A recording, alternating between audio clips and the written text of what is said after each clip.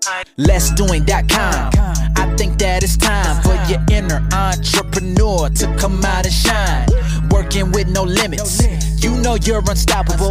Flexibility and freedom, showing you that anything's possible. Plan, execute, and get it done. No stress, we have Overwhelmology 101. LessDoing.com. My go-getters, make some noise. It's time to optimize, automate, and outsource. Woo! Welcome back to episode 399 of the Less Doing podcast. I'm your host, Ari Meisel. I can't believe we are one episode away from 400 episodes. I started this podcast about 8 years ago. It's been an incredible journey. I've done over 300 interviews, and I'm very excited for the next 400 episodes. I hope you are too.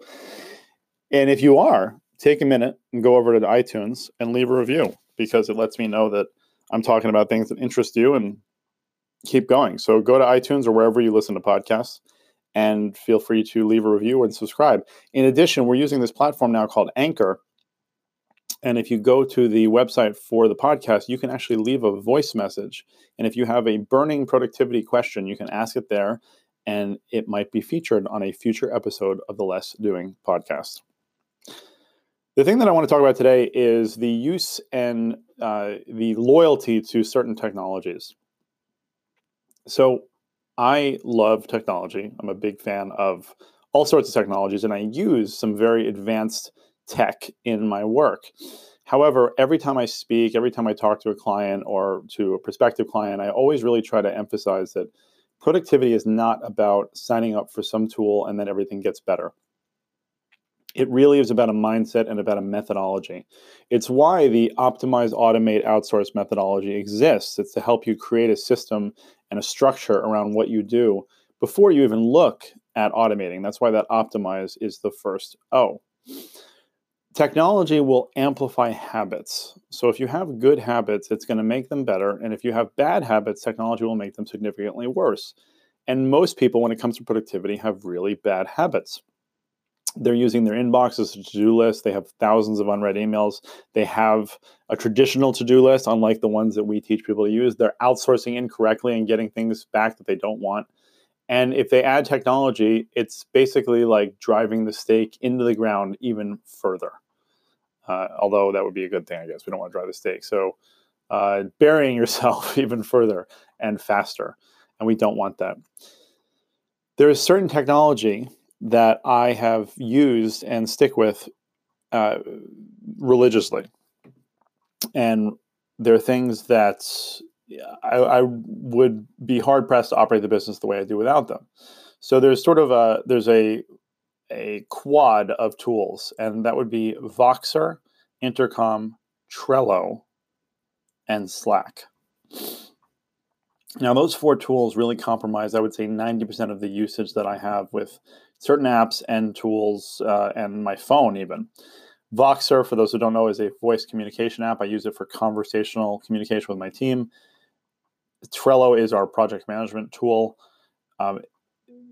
Slack is our tool for procedural communication. And then Intercom, I believe I said Intercom, is the one that sort of bridges the gap between internal and external. And so all of these tools are part of the Less Doing communication mindset. 3 of them are technically communication tools, and then Trello is a project management tool.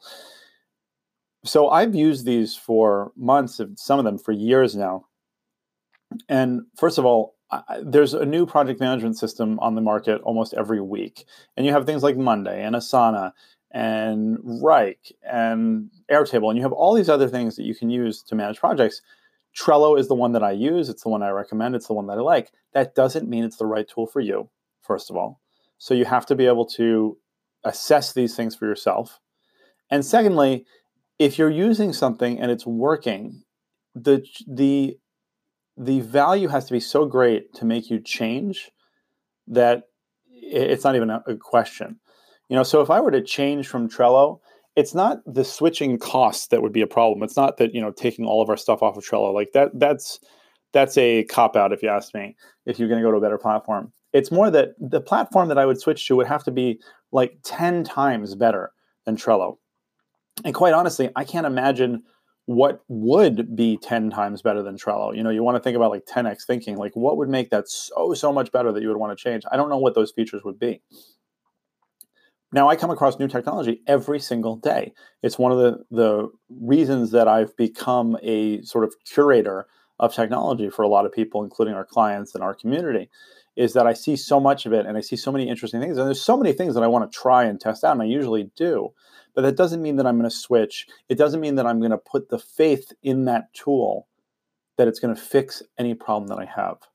So that's really the big sort of takeaway, is that you have to identify what the problem is first before you look at the solution.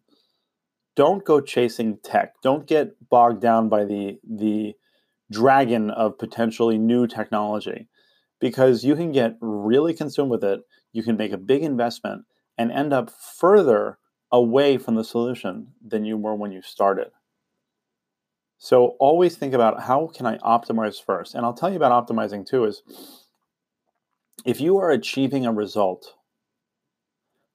it doesn't matter how ugly it is, it doesn't matter how labor intensive, how costly, if you are getting to a result that you want, then you are way, way ahead of the game. And now you can work yourself backwards from that and optimize, automate, and outsource. But if you're not getting the result to begin with, then you simply come out and you say, I want to have this tool that makes it so that I can have 100 leads a day. If you're not already getting 100 leads a day some other way, it's not reasonable to assume that some tool is just going to fix it for you. And anybody that claims that they can is probably not telling you the truth.